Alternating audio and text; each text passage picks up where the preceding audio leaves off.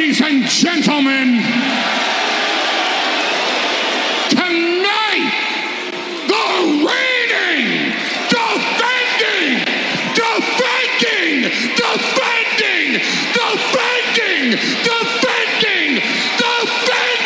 undisputed, universal heavyweight champion, Wildcat Radio 2.0. Bear down, you beautiful people.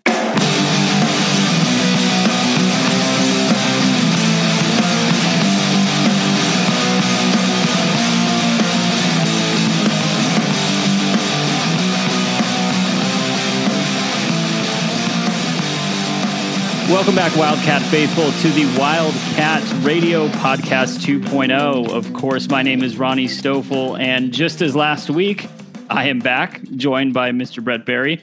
Brett, how you doing, sir? Doing all right, man. How are you doing? Oh, hanging in there. There was a lot of basketball since the last time we talked. A lot of positive news, really, for Arizona men's and women's for different reasons. The women's is doing well. We'll touch on both their games. Of course, recording this on Wednesday evening, the 24th. So spoiler alert, Arizona did take care of business to advance to the Sweet 16. We will break down at a high level, of course, those first two matchups in the NCAA tournament for them. But I also say it's good for the men, right? Because of the Pac-12 seems to be the most dominant conference in men's basketball, and we'll touch on that too. I don't want to get too far ahead of ourselves there, but I think things are going okay, man. Yeah, just like we all called it, the Pac-12 is killing it in the men's bracket. But the thing we did actually expect and hope for, but also expected, as opposed to Pac-12 performance in the tournament, the women's team is living up to expectations so far, which is very exciting. Conference of Champions, right? I just wish I could see Bill Walton for every one of these games, men's and women's, right? That's good. Before we get too far away from this, though, Brett, housekeeping items. Subscribe to the podcast for free through iTunes, Google Play, Stitcher, TuneIn, etc.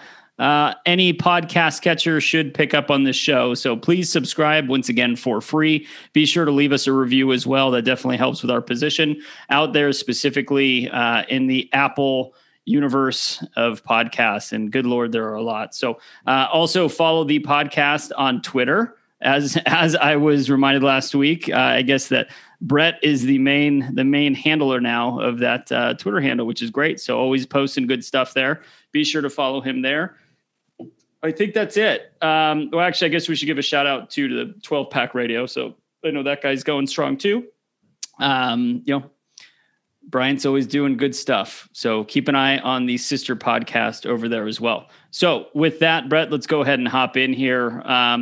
As we said, women 2-0 so far. So let's go ahead and start with Monday's matchup versus Stony Brook.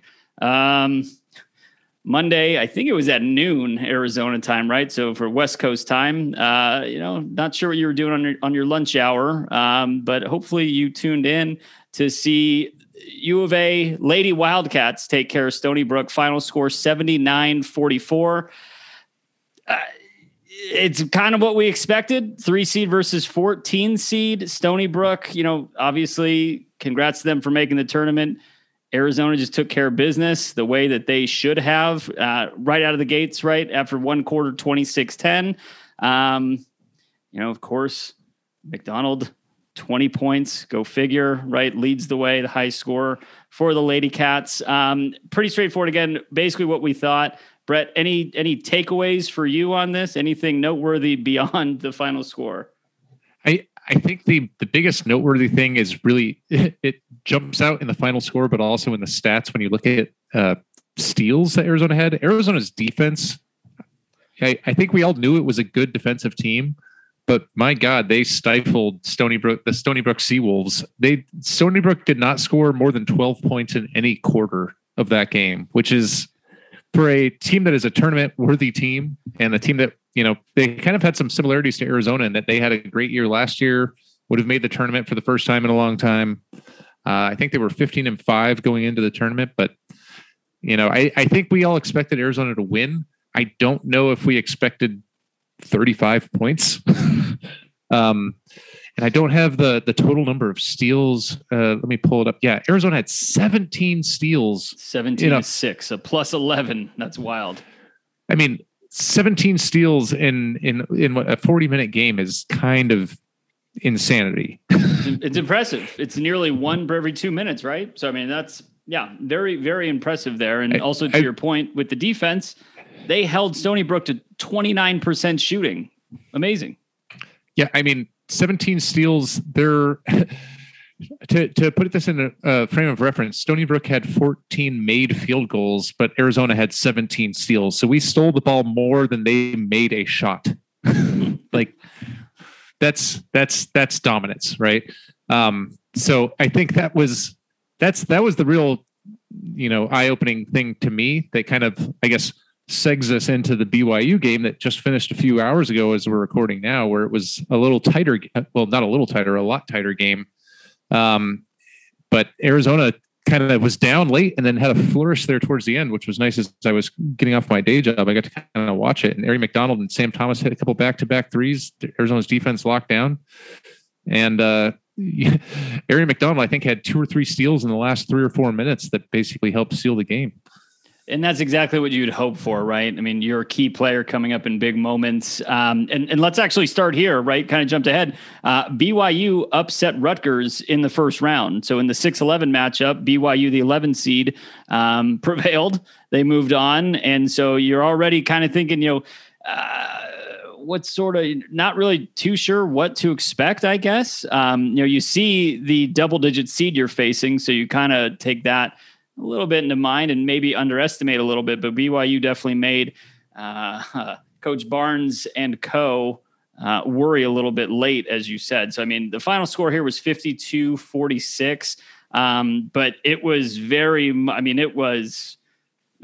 very close throughout this one, really consistently throughout. I mean, even just going back, I'm trying to see in the fourth quarter, I mean, it was all tied up entering the fourth quarter. A lot of back and forth. BYU had the lead, actually had about a 4-point lead or so, about 5 minutes to go. Ari McDonald hits a 3-point jumper to get them within a 1-score game, and then they really pull away from there. But BYU did not make it easy on them. Getting back to the team stats, though, too, right? I mean, BYU played good defense on them. The field goal percentages, very similar. It was no Stony Brook, where Arizona shot 58%. Definitely under 40 here. They both shot about 35%. Very even ball game. All right. And that's very much depicted by the final score as well. Yeah. As you mentioned, that was 58% in the Stony Brook game. Arizona dropped to under 36% shooting in the BYU game. I was kind of in and out watching the game, but then I got to catch most of the last several minutes with high intent. And you could see, there were times where Arizona was getting shots, they just weren't falling, even like layups or open threes. But again, the defense, I think, is what maybe helped seal it, because 11 steals in this game in a normal, if I didn't just say that, against Stony Brook they had 17 steals, 11 would seem like an insane number. But the defense shows up. Even when the shots weren't falling, and Arizona survives and advances, and now they're going to play probably the best number 2 seed in Texas A&M, who struggled a little bit in their game, went into overtime, and then they won on a buzzer beater, right, Ronnie? They did, yeah. So actually, just before, probably about 30 minutes before we started recording, it was Iowa State, Texas A&M in the 2-7 matchup. That was already in overtime, all tied up at 82, and A&M did get a last-second buzzer to advance. So with that sets up the 2-3 matchup that, you pretty much expected, right? Looking at this corner of the bracket of the tournament, you kind of knew, right? Arizona and A&M were the two best teams, right? And of course, not a knock to BYU or Stony Brook or Rutgers. I mean, BYU certainly exceeded expectations, but it's just it was pretty clear throughout the year that Arizona and Texas A&M were the best 2 of that bunch. And of course, fluky things happen, but in this case, they did not. So that sets up the 2-3 matchup with A&M and Arizona. So you, Brett, remind me of the odds. I think you looked for the probability of the winner in this matchup. What'd you come up with? So I was perusing the the love it or hate it site of 538. The Nate Silver's baseball prospectus guy, famous or infamous from political predictions, depending on the year of the election, I think. But they usually do pretty good numbers on sports stuff. And interestingly enough, they have in real time they update their probabilities, and they have Arizona beating A&M at 57% of the time to 43%. And setting up a matchup most likely with NC State, but it's all chalk in the Mercado bracket. But, A&M, like we talked about last week, is, in my opinion, clearly the best 2 seed and maybe could have been a 1 seed. So they're, maybe it's just the homer in me, or maybe it's the stats lying or not lying. But, Nate Silver and 538 think Arizona is the odds-on favorite as of right now. Well, I will tell you what, according to the Women's Tournament Challenge, the first place bracket, Dennis Crandall, number 7, is actually the bracket or his submission title, also agrees with Nate Silver. This man has only missed 2 games through the first 2 rounds of the women's NCAA tournament. And so, you feel he's got a good little groove going. One of those misses, by the way, was the BYU Rutgers game. But looking at this matchup, he has Arizona prevailing. Looking at the first 2 games of A&M, right? I mean, Iowa State, a 7 seed, respectable. Doesn't matter how you draw it. I mean, a 7 seed is always respectable, right? And so the fact that they took A&M to overtime and nearly double overtime says a lot. But, getting back to the old the old Little League adage of good teams win close games, right? A&M has pulled out that one. And then in their first matchup, the 2-15 matchup with Troy, they won 84-80. So they're consistently putting up points, but they are maybe playing down to their opponents a little bit, right? So obviously that's not a knock to their opponents necessarily. We were saying that Texas A&M is a very solid team this year, as indicated by their seeding. And then depending on how you also want to draw out, if you want to rank those top 2 seeds. But the point being, they've needed points to get by, right? They haven't necessarily done it with defense. And if we know anything, defense wins games a lot of the times, right? So in this case here, Arizona has shown the ability to put up points, play defense. Also, then maybe when their shots weren't falling, really rely on defense and kind of grind out close games. So, hey, Nate Silver, this is not an election, right? So I'm fine. I'm fine trusting him on that. Yeah, I mean, that game is now teed up for next week, the 29th, so next Monday. We'll see where that takes us. It's interesting, Ronnie. They have an option for picking your time of when you looked at the forecast and pre-tournament. They did not have Arizona as the favorite pre-tournament. If everything went chalk according to their probability. So maybe the A&M's underperformance in the first 2 weeks are showing up. And meanwhile, Arizona's finding ways to win. Like the game against BYU today, that's a game that a decent team that's not great loses, right? Yeah. No, I think that's fair, right? And Rutgers, right? I mean, totally. Did that to Rutgers, basically. Obviously a higher seed. Rutgers was, and they lost by 3 in a close one. I mean, it was a little bit more high scoring, 69-66, but BYU definitely caught them off guard. They tried to do the same with Arizona. One quick correction, the A&M game, the Sweet 16 game, A&M and Arizona is actually on Saturday, the 27th. The winner advances and will play the winner of NC State and Indiana on the 29th. So the next 2 games, if Arizona is so lucky to play, in the next 2 games, that will be Saturday, then Monday.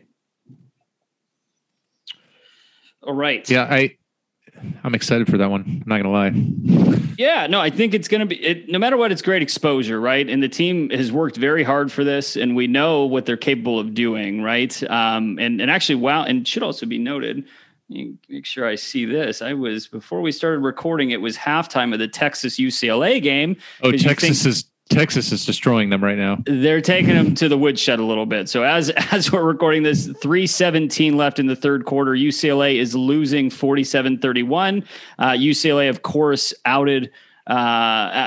took care of Arizona in the Pac-12 tournament. In the semifinals, Arizona's Pac-12 championship tournament hopes were cut short by UCLA.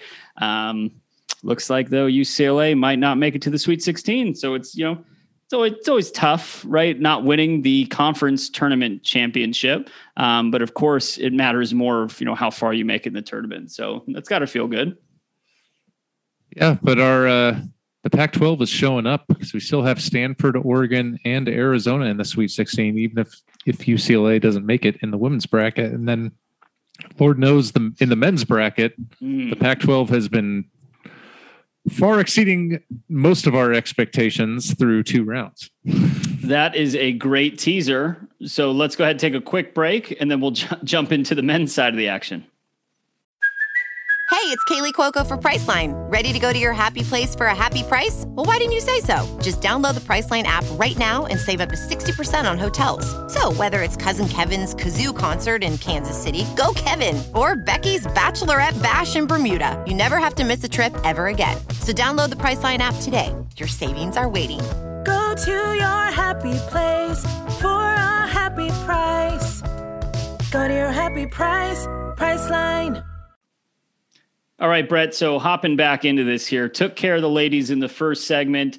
The next segment, let's go ahead and jump into it. As we are recording this, I guess it depends how you want to technically score the no contest of Oregon VCU. If you want to score it as a victory, which, they did advance, so I could understand that piece of the argument. I believe is the count. Then the Pac is 9-1 because everybody advanced to the second round. All 5 teams advanced to the second round, and Colorado was the only Pac-12 school to lose in the second round. So there are 4 of the 5 Pac-12 schools that made it to the men's tournament are playing in the Sweet 16. Well, first of all, COVID remains undefeated on the basketball season. Fair. And I'm pretty sure last week when we talked, I was actually fairly bullish on most of the Pac-12 matchups. I think I called every team except for Colorado to win. And then, of course, in round 1, Colorado, just I forget who they played, but they just smoked Georgetown. Georgetown. They just destroyed them. But then they also proved me right in my exasperated, why is Colorado the highest rated Pac team in the tournament when they are the first team to have lost? But I'm both surprised because I still don't think that the Pac-12 conference is as good as the 9-1 record or 8-1-1 to COVID. I guess my thoughts on that, Brett, and I don't think that too many people will disagree with that. But as we know, and it's just like anytime Arizona has faced an early exit from the tournament over the years, it's always about the draw, right? And so the draw dictates everything. Now, I think that the argument could be made that the Oregons, the USCs, they were totally underseeded, right? Oh, definitely. So I think that certainly helps things. But if you're going to look at Oregon State, and I know I said this last week, do not trust. Actually, 2 things I said that kind of prove true. 1, don't ever trust Rick Barnes, that poor guy. Tennessee and the 5-12 matchup, right? 12 is historically known for upsetting the 5s. At least one time that happens every year, it seems like. So Rick Barnes, that just had it set up for a nightmare for him. The other being off, but of course, never trust Texas was the other thing, right? I know you and I were texting a little bit about that. Actually, do you want to take the next 30 seconds to console your brother-in-law? Oh man, he was a little bit sad. I also have a really good friend who's a huge Illinois fan, and he was also upset. So, to my brother-in-law Edmund, if you are listening, I apologize. I don't apologize. I sympathize. But my Illinois fan friend, I also texted him when he was upset, and I was like, Part of the beauty of March is that the other side of that coin is the agony, and the fear of that agony is partially what makes the times when you win all the sweeter. But the nonsense that is college basketball and the March Madness tournament, the things we love about it is that the best team actually rarely wins the tournament. It's such a crapshoot, and I think there's so much parity in men's college basketball. I think we talked about it last week. Like, I'm not so sure that the Pac-12 is that great. I agree that specifically USC and Oregon were underseeded. I actually had Oregon in the Elite Eight, and I felt really confident about that as a 7 seed. And I had Oregon State beating Tennessee in round 1. I didn't necessarily have them beating Oklahoma State.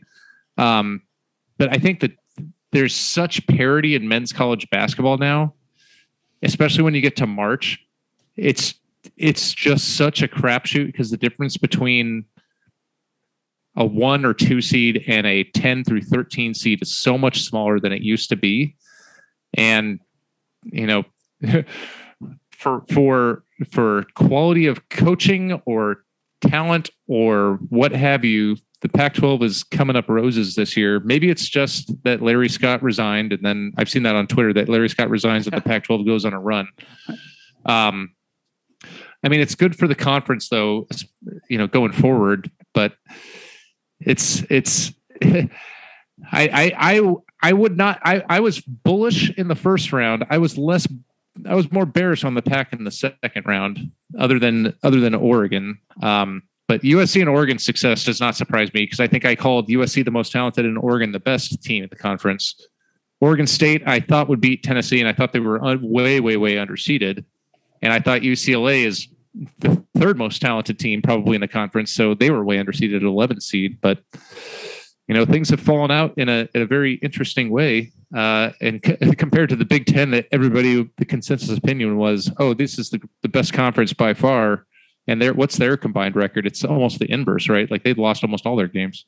Yeah, we can look at. I'll try to tee that up here while we're moving on, but it's not a good look for the Big Ten. And not to mention, and then that also makes you even think, well, then how good is Michigan too, right? Because the Ohio States, Illinois, Purdue loses to North Texas in the first round. Wisconsin took it to UNC, but then, they lost pretty bad to Baylor. So as to be expected, right? Maryland had a nice showing in the first round against UConn, but then they got smoked. Rutgers, they took care of business against Clemson in 10-7, but then they lost a close one to Houston. So, that stuff that's going to happen.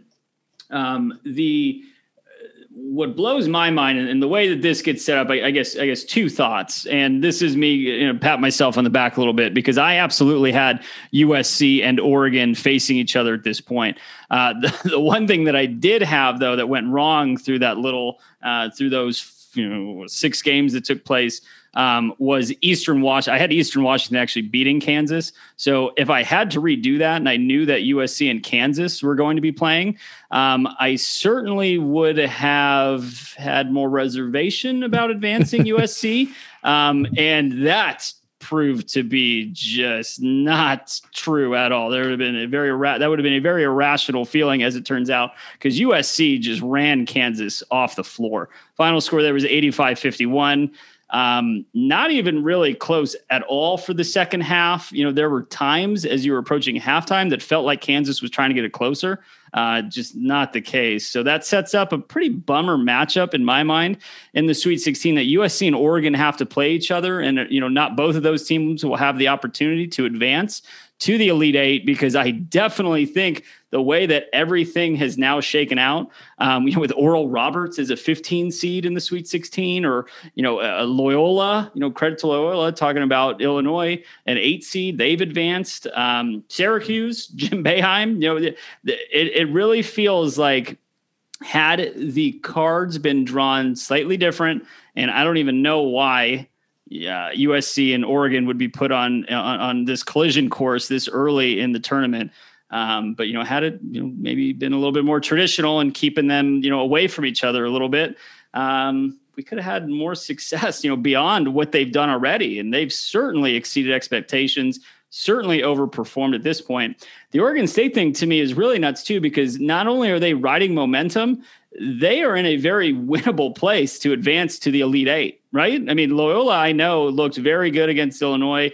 They really handled Georgia Tech too. You know, that was the final score there was only by 11 points, but they really, I watched that game because I so desperately wanted Georgia Tech to cover 5.5. Did not happen.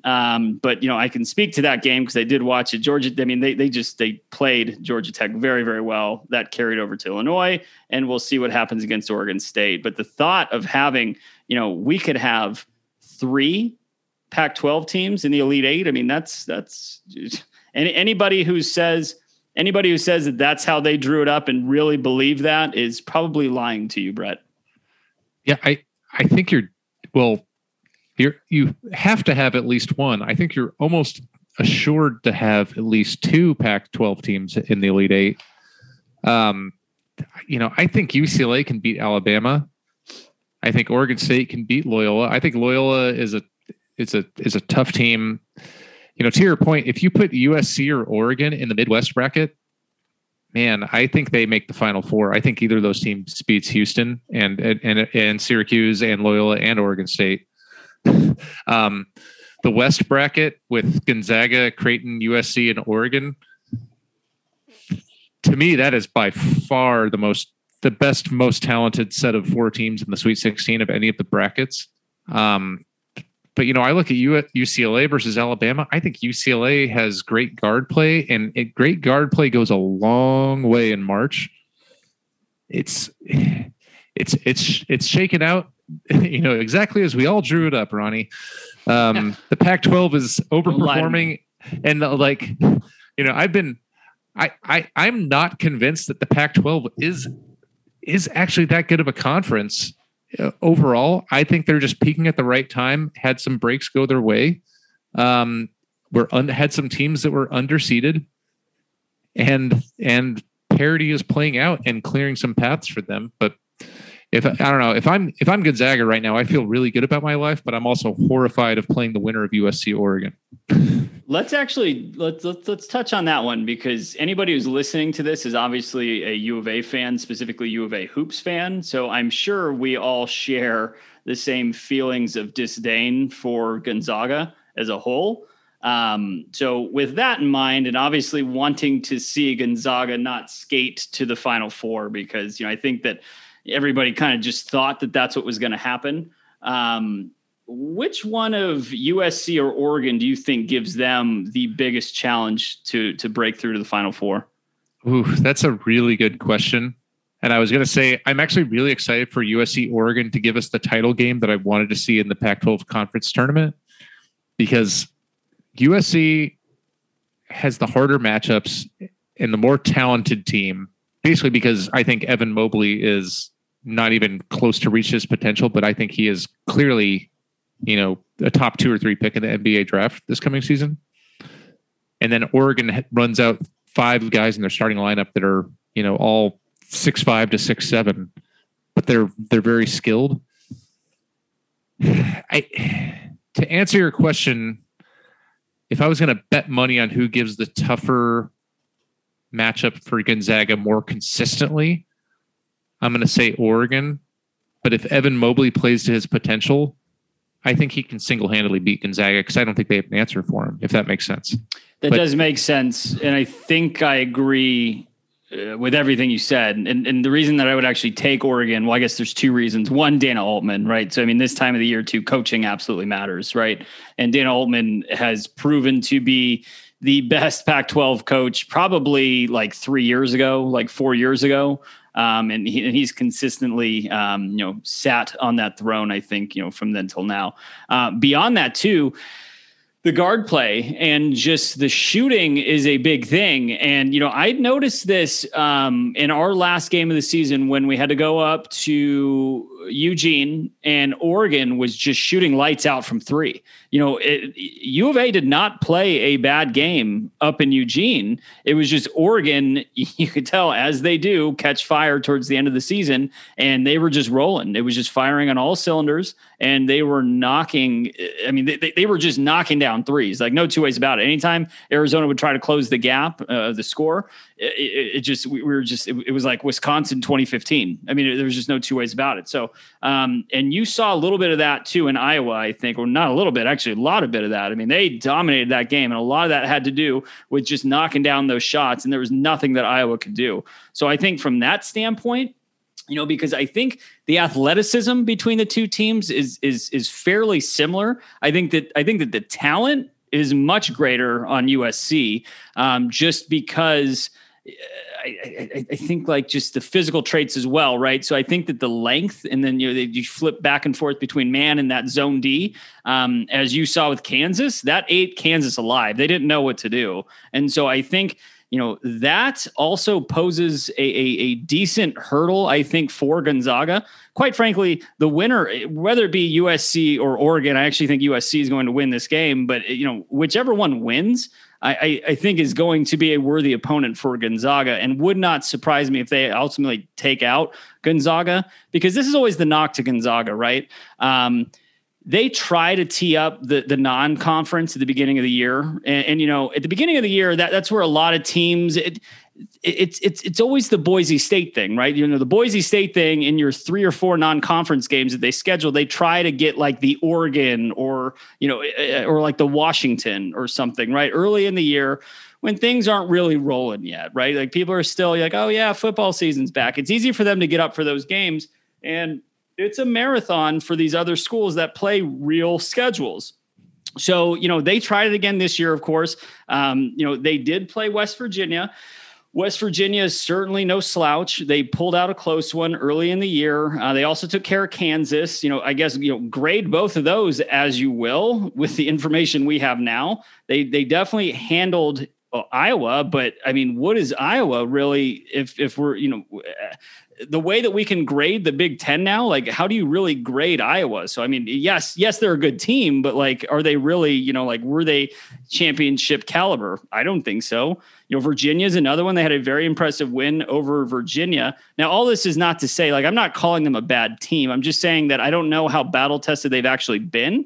And I also don't know actually how good they are, right? I'm poking holes in the opponents. So whoever wins USC Oregon would not surprise me if it's Oregon. Oregon probably gives them the better, like I said, or the greater challenge. I actually think USC is going to win that game. But either way, man, they're going to have their hands full, and I'm definitely looking forward to it. Yeah, I think the way I would phrase it is, if USC plays their best to their potential, they can not just win against Gonzaga, they can beat them down. I'm not sure Oregon can run away from Gonzaga, but I think they can be the more consistent challenge to Gonzaga. So like if that, it's almost like it's a probability. It's basically it's a simulation, right? If you ran that 10 times, Oregon probably wins like 6 or something. If you run it 10 times for USC, they maybe win like 3 or 4, right? Is that what you're saying? Yeah, but those 3 or 4, they might win by 15. Yeah, right. Yeah, right. And so it's. I mean, we're also assuming that Gonzaga is going to beat Creighton, which is not a given. Oh, chalk it up. Come on. I hate seeing that too, man. Like I know Creighton, fine. Creighton's, they're a good program, right? And they're a 5 seed, respectable, fine. But it's just I just hate when Gonzaga gets these type of breaks. It drives me nuts. Yeah. I guess I mainly mentioned that because I can just see us hyping up this like Elite 8 matchup that I think is geared up to be the premier Elite 8 game, and then Gonzaga just loses in the Sweet 16 to Creighton and just be like, love it. I would love it. If that happens, I'm confident that either USC or Oregon would beat Creighton. Yes, 100%. And I'm looking at the bracket, and I can, man. it's, you were talking about all these like earlier in the season matchups for Gonzaga against these other schools, but like at the same time, as an Arizona fan, this is an Arizona podcast after all. Oregon State is in the Sweet 16, and we beat them by 34 damn points on their home court. And like, was that a little bit of a fluke? Sure, but like, like, I don't know. I guess one thing to wrap this up for a question for you, Ronnie. If Arizona was in this tournament, they snuck in or made a run in the tournament, and they were somewhere in those kind of mid-seed rankings, how do they do? Where are they at right now? So I was thinking, I'm glad you asked, because I was thinking about that a lot over the weekend, right? So in order to answer that, though, you kind of have to go back to square one, which is where would they have been seated in the Pac-12 tournament? They would have been seated 5. They would have played Cal, and then, right, so they would have played UCLA. That completely changes everything that happened with Oregon State, because Oregon State would have had to go through on the other side, which means they probably would have, if they would have been the 6-11, was 11 Washington or Washington State? I think it was Washington. So they probably would have beaten Washington. Then that jumps into the 3 seed, which I don't remember if that was USC or who was whatever it was. My point is they were going to have to probably run into USC at some point. I don't think that they would have beaten USC. And so I know they beat Oregon, but they played Oregon for the 3rd time. And, yes, things were moving, but it just seemed like a harder path, right? So let's just then take Oregon State out of the equation. I think that ultimately what would have happened was Arizona would have been a toss-up if they beat UCLA or not. Let's just say that they did not beat UCLA. That would have bumped UCLA up. And then just to make things easy, U of A would have been one of those 2 play-ins, right, for that group of 11, the last 4 in. They would have played Michigan State. Let's just keep that the same. I think that they would have beaten Michigan State. As it's shown so far, I think that the Big Ten was overrated, right? So I think that people are just putting way too much into the Big Ten. Let's just say that they won. Okay, well, then they would have had to have beaten BYU. I think they would have beaten BYU, and then everything else would shake out the way it has. They would have played Abilene Christian, and they would be in the Sweet 16. So, if all of that played out, I think that they would be in the exact same spot that UCLA is currently, which is that's awesome. So I think then, like, the counter to that is, Brett, kick it back to you so we can wrap this segment up. If that's how it was going to go, would you take that right now, knowing that you are in the Sweet 16 playing Alabama, which we don't actually know how good Alabama is either, because this is a very down year, or so we think, for the SEC. Javon Quinterly, by the way, that hurts my heart every time I see him tearing it up over there. But sticking to what we know right now, they're matched up with Alabama in the Sweet 16, a chance to go on to the Elite 8. With what we know right now, do you take that, or do you still do the self-imposed ban just to get out of the way? Oh, you took me from going from an optimistic thing to like a more ouch kind of question. Can I answer that if and when Sean Miller gets an extension?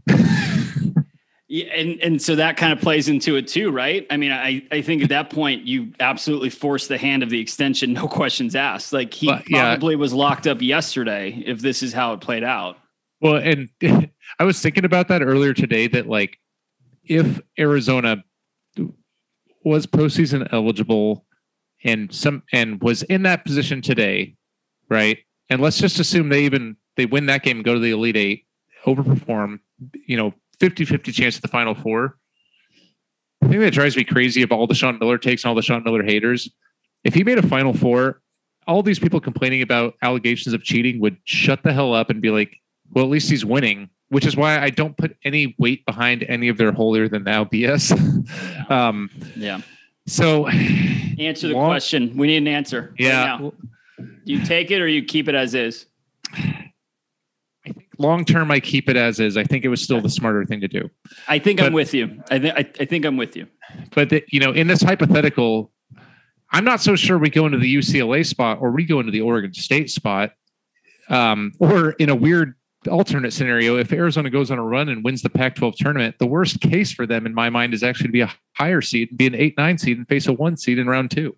Yeah, right. So right. I mean, and those there's so many, but like if I was in UCLA's spot in the Sweet 16 against Michigan, Florida State, or Alabama, that's not an easy way to get to the Final Four. But if you put yourself in the Oregon State bracket, I'm going to take your question and flip it on its head a little bit and say, like, I might change my answer if Arizona was in a Sweet 16 bracket with Loyola, Syracuse, and Houston, because my God, I feel really good about a Final Four there.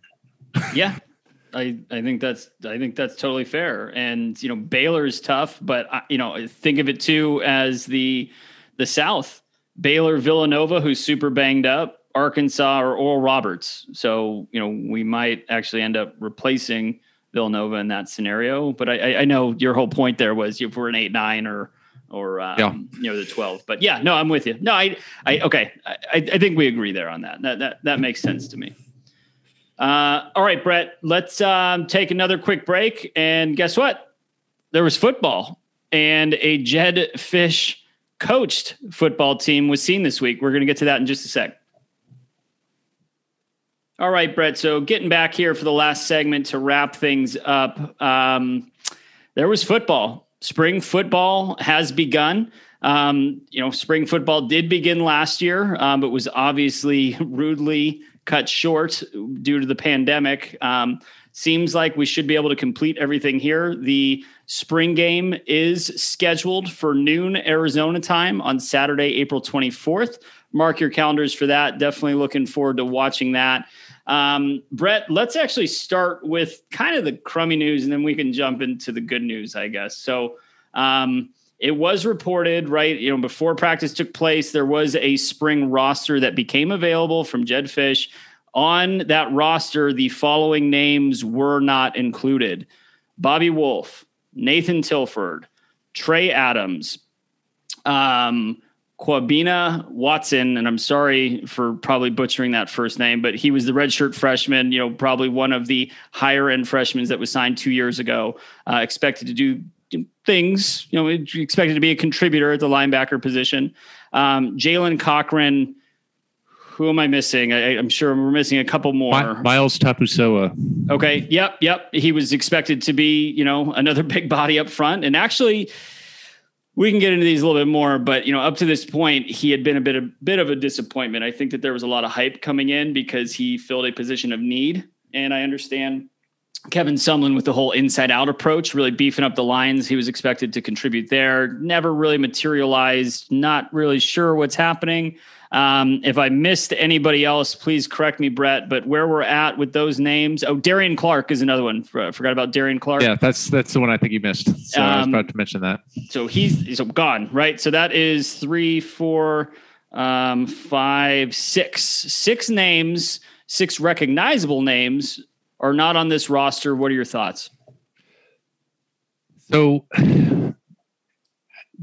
I have a couple of diverging thoughts here, because I think the biggest names by recruiting hype are also some of those guys that are maybe cautionary tales of hype, and star rankings are not necessarily the end all be all.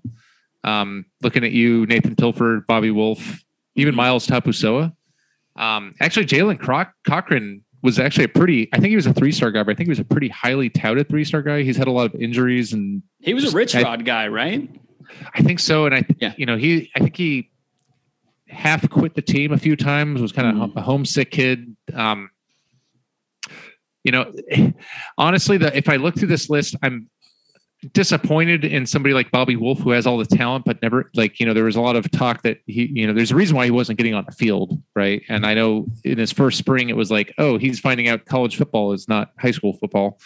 And Miles Tapusoa, I think we all have a knee-jerk reaction to freaking out anytime we actually lose even a competent, large-bodied, able-bodied person that can play on the defensive line. Fair. But I would contend that he probably disappointed more than most, at least certainly on the defensive line. And there's been some young talent that has started to show flashes there. and some guys that are coming back. But also the scheme is changing. Tapusoa seems more of like a 3-4 nose tackle type, more so than a 4-3 defensive tackle in my mind. Kwabena Watson showed some flashes. Darian Clark actually, I think might be the guy who I had bigger expectations for, even though he's a little bit undersized as a linebacker. Showed up early as a special teams kind of ace. And the running joke is I'm looking forward to having linebackers plural on the roster, and here we lose Darian Clark and Kwabena Watson at a position that was already going to be relying on some transfers, and then a bunch of unproven youth. So that's probably what's most concerning to me. Nathan Tilford and Trey Adams are both guys that I think everybody thought maybe could produce or they passed the eye test, I guess is the way to put it. But there's a lot more things that go into being able to see the field and see the field effectively. So it's hard to really, good, bad, or indifferent what these changes mean. I think the name impact in terms of the hype from recruiting and thinking back and what the expectations were is probably bigger than what the on-field impact loss is going to be. And it's kind of a reminder of, don't just look at, Bobby Wolf is a 4-star guy, therefore he's going to be a superstar.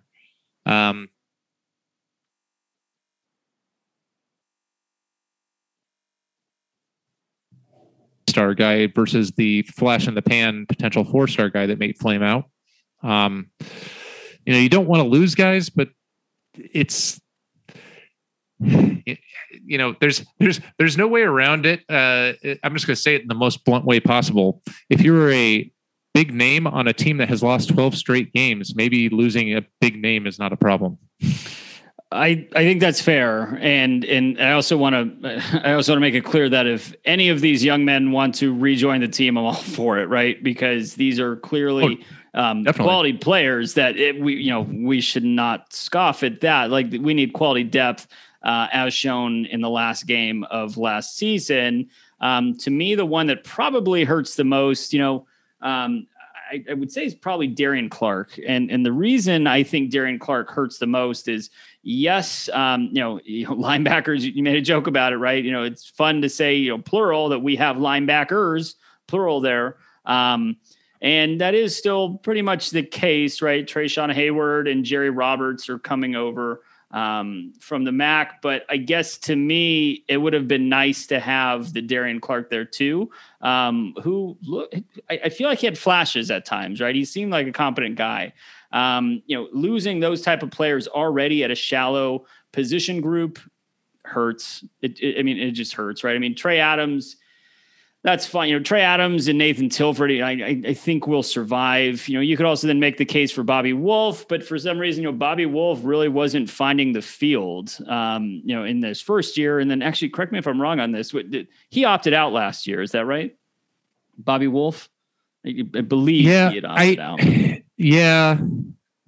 So anyway, but I think opt-outs and even among these transfers, I think there's a lot more going into, you mentioned how like you'd welcome back most of these guys with open arms. And I agree with that sentiment. And I think,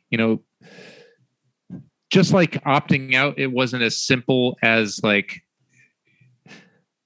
there are different reasons that go into those decisions for players, and there's different reasons that are going into players that are no longer on the roster of their own volition. Right. Like, I think that I know in some of the boards, like Jason Shear does a good job talking about how some of these guys have things in personal lives or whatnot, or, there are things that I don't hold any ill will towards any player. They're the ones that I think are I think you settled in on the ones that are probably the most impactful or the most like eyebrow raising are probably Darian Clark and Kwabena Watson, because they're at a position of need. They're relatively young guys. Bobby Wolf had some, there's been rumblings of some questions about his motivation. The talent is certainly there, and Lord knows we could use talent on this roster. But motivation matters, though, too, right? You got somebody who cares and wants to be there. I mean, that I would almost take that over just pure talent, because I don't want somebody that's turning it on, turning it off. Oh, you should. I am 1,000% of the. I want a roster made up of guys that hate to lose over guys that like to win a million times out of a million, right? Yeah. And that does not mean the most talented guys, and especially in college football, that kind of that approach. Dare I say, people that take it personally. You're welcome, Jedfish. I'm buying into the brand. Hashtag it's personal. Yeah. It's we'll see. We had I think today was day 2 of spring practice. It was. We will get more for sure on that. Yeah, I think I'm really curious to see where we're at. By the end of spring and the spring game. I think the practices are open. We'll probably have more of a sense of what's going on with this roster, where the talent level is, where the adoption of the new schemes are. Some guys like Nathan Tilford have all the running talent in the world, but if you can't pick up a blitz, you can't go on the field without everybody knowing that you're getting the ball, right? Mm-hmm. And kind of reading between the lines, that's what Nathan Tilford's challenge is. But I think he also maybe had some other personal life things that dictated his decisions to not be on the roster. So I nominally it seems bad, but in terms of on the field impact, I'm not sure the impact will be as great as people might fear. Fair. Let's jump to two more things and we'll call it good for this week. Before we jump to some commitments and crystal ball predictions, let's focus on the quarterback room, right? Because obviously with the departure of Grant Gunnell, that's a big worrisome point, right? And totally fair, right? Because quarterback's a pretty important position. So as we all know, just as a recap for everyone, keeping score at home, make sure this is how you have it too, right? So Will Plummer, Kevin Doyle, those guys were on the roster, right? So we knew coming into the Jedfish era that those guys were carryovers. Grant Gunnell, as I said, had moved on. Luke Ashworth was also a carryover, right? Yeah, old walk-on player. So Will Plummer, Luke Ashworth, Kevin Doyle, those 3 were carryovers. Gunnar Cruz from Washington State, local kid, local to the Valley, committed, left Washington State, chose Arizona, liked what he saw there or what was pitched to him with Jedfish. Great. Nick Moore, interesting, not Matt Moore, right? His younger brother, Nick Moore, also now in the quarterback room. Somehow, and we'll get into the, I was about to call it contract details. No, just kidding. If the NCAA is listening, that didn't happen. It was the scholarship count, trying to still figure out how that works, if he's listed as a walk-on or not, but besides the point, doesn't matter. There's also Cameron Feets, kind of a, yes, Cameron Feets is there as well. The other name that is not here currently, but will show up for fall ball before the season starts, Jordan McLeod. So Jordan McLeod is finishing up his degree with the University of South Florida. He has been competent. I mean, of everybody that we've listed, he has not only been competent, but he has also the most experience of anybody that we just talked about, right? Will Plummer was plugged in for a couple valuable games last year, had flashes. That's fine. Gunnar Cruz, a little bit of experience. It's all in all really nothing. It pales in comparison to what we know about Jordan McLeod. It is expected at this point that Jordan McLeod is very much in the running for the starting job, even though he is not here in the spring. With all that said, Jedfish did speak to how he felt that the quarterbacks did today or yesterday and day one. He spoke very highly of Will Plummer as well as Gunnar Cruz. Now, I think there's probably should be no surprises there. The only thing, and obviously this is day one of, the month-long spring ball session. But I think to me, it does maybe make Will Plummer a little bit more of a dark horse. And I think that, maybe to your point that the guys that really care and want to be there, Will Plummer strikes me as that guy, had flashes last year. I'm going to wrap this up by asking you a quick question before we jump over to commitments. What are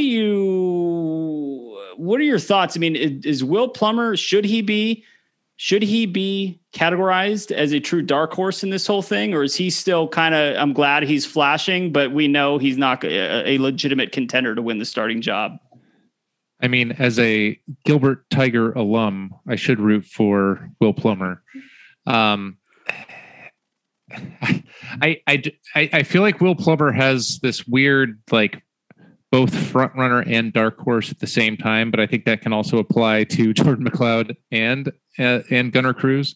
Also, you left off who's arriving later is Braden Zermano, who was a walk-on quarterback that was a 3-star guy that had scholarship offers and came to Arizona.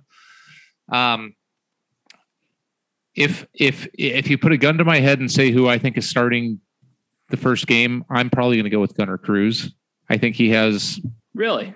I think he fits more with what I'm kind of projecting what I'm guessing the offense looks like.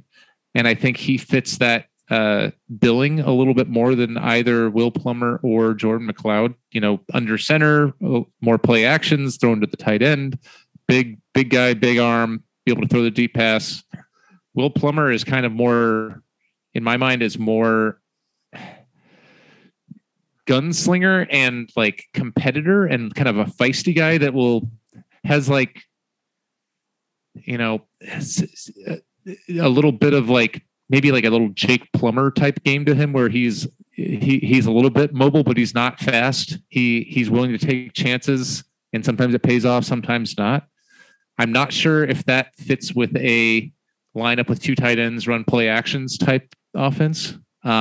It's really where I'm coming from. So I think it's fair to call him a dark horse, even though he's the guy that has actually started a game as an Arizona Wildcat at quarterback. And then Jordan McLeod coming in with the most experience, but he's also the latest to arrive and a moderately different skill set than either of them. He probably more aligns with Will Plummer's skill set in my mind. Yeah, more dual threat and can take off. Yeah. Yeah. So, like I said, gun to my head, or if I was going to put money on the table, I'm going to go with Gunnar Cruz starting game 1. But I don't feel, I would not want to bet my life on that. I'll just put it that way. You sure? Yeah, I'm pretty sure I do not want to bet my life on that. Beautiful. All right, we will do a true up on this come opening day, so we'll see where we stand on that. Yeah, the Gunnar Cruz thing I wouldn't be opposed to. I think that, and Jed Fish even alluded to this in his interview, it was nice to see 4 or 5 straight possessions that went to the tight end, and Gunnar Cruz has the zip, the consistency, and apparently the eye for that too. So they're going to try to work into tight ends for real, right? Not to the end of the Rich Rod where you hear that, or the Kevin Sumlin trash years, but it definitely seems legit. Let's wrap it up here. There was some recruiting news. So Jermaine Wiggins, son of the former NFL tight end, Jermaine Wiggins, out of the Massachusetts area, he is committed. Out of the Maine area, New England. We'll leave it that he is committed as an athlete. According to the 247 database, he is currently unranked, but I know there's some, they have some weird rule where they have to like get a commitment or get an offer before they're added to the database or something. So his recruiting grade is pending, I guess you could say. So whatever, it'll be interesting to see how he's used. Obviously, you like him coming from NFL gene pools, so we'll take that any way we can get it. The other one, of course, another local guy. So they are hitting the recruiting trail hard in the state of Arizona. Tristan Munday, linebacker. I think he was currently, depending on how you look at it, he was the 11th best recruited player rated prospect in the state of Arizona at this point in time. That's a big win for the coaching staff. And then, of course, Tyler Martin, who was a Don Brown recruit with the University of Michigan. Well documented at this point. Don Brown had recruited this guy since 8th grade out of the Massachusetts area, the New England area. Tyler Martin, 4-star guy. All indications are pointing he's coming to Tucson, which will be a major boost. That would be great. We'll take it. Those 3 items of reporting. Any thoughts before we end this thing? I think with Tristan Munday, my main thoughts are, first of all, local kid, rated 11th in the state, which is, he's a 3-star guy, but like a decently rated 3-star guy, like a top 1,000 nationally guy. And in Arizona, if you're even in the preteen rankings in the state of Arizona these days, you're getting some legit D1 talent. We'll see how it pans out. But the other things from that is he's from Scottsdale, Saguaro, which I think he's the first commit from Saguaro High School here in the Phoenix area in like 20 years to go to U of A. Like ASU's had that, on lock if they were staying local. A&M, Kevin Sumlin had a lot of success with that too. Yeah. So, if you can pierce the dam of that talent pipeline, that's a long-term thing, not just for this 2022 recruiting class, but for future years. And I'm pretty sure one of the Saguaro coaches actually said Tristan Monday is one of the best players he's ever coached at Saguaro High, which great. That's that there. I don't have the list in front of me, but I'm pretty sure that list is it's extensive. It's impressive. That's a solid list. So, you feel real good about that. I think he was on, with Justin Spears, our friends over at the Arizona Daily Star, the Wildcast podcast, and he sounded like a guy who's not just like dabbling in a commitment to Arizona. It sounds like he's in. Love it. And we'll see if he ends up being an outside linebacker or a D end. It's kind of hard to project some of those guys. And then, Tyler Martin, legit 4-star guy that was committed to Michigan when Don Brown was at Michigan. If he's good enough for Don Brown at Michigan, I think it's safe to say he's good enough to be a impact linebacker for Don Brown at Arizona. And it should be noted that he just visited Arizona. So again, recording this on a Wednesday, he arrived in Tucson in an unofficial, couldn't meet with the coaching staff, but he was there from Monday, left today, Wednesday. By the time this thing posts, Brett, there might be a commitment, but I would expect probably pretty soon. I mean, he's talked openly about how loyal or how he appreciates the loyalty that Don Brown has shown him over the years. So that seems to carry quite a bit of weight. So I think that's a very promising sign for Arizona. Yeah, hopefully the unseasonable, cool, rainy weather that has hit Arizona the last couple of days subsides before he gets on a plane back to Massachusetts, I think is where he's from. And let him know that the weather here is delightful and worth the flight. I'm sure. I'm sure he can fathom. That's good. But once again, I feel like Jedd Fisch is winning the narrative game and doing all the right things that we want to see. I think we'll have a much clearer sense in a few weeks as spring practice comes to an end, what this roster is going to be and whether you're going to owe me and Adam Green, some beer if they win 4 games. I will happily pay up 4 games. I will have never been so excited to win 4 games. That'll be great. All right, Brett, good show. Lots to cover, lots of excitement. Good luck, Coach Barnes and co. Hopefully next week when Adam returns, you guys will be able to recap 2 awesome wins and preview a Final Four matchup. So everybody hang tight for that, hopefully. Yeah, and thanks for filling in for Adam as a co-host and I would say replacement best friend, but we know you're just my real best friend. That's true. Even if COVID has kept us apart, even though we don't even live that far apart from each other. That's true. That is 100% true. Thank you for having me. I was happy to hop back on the bike and prove I still got it. So I was happy to help out. That's good stuff. All right, everyone. Thanks so much for listening. And until next time, bear down. Bear down.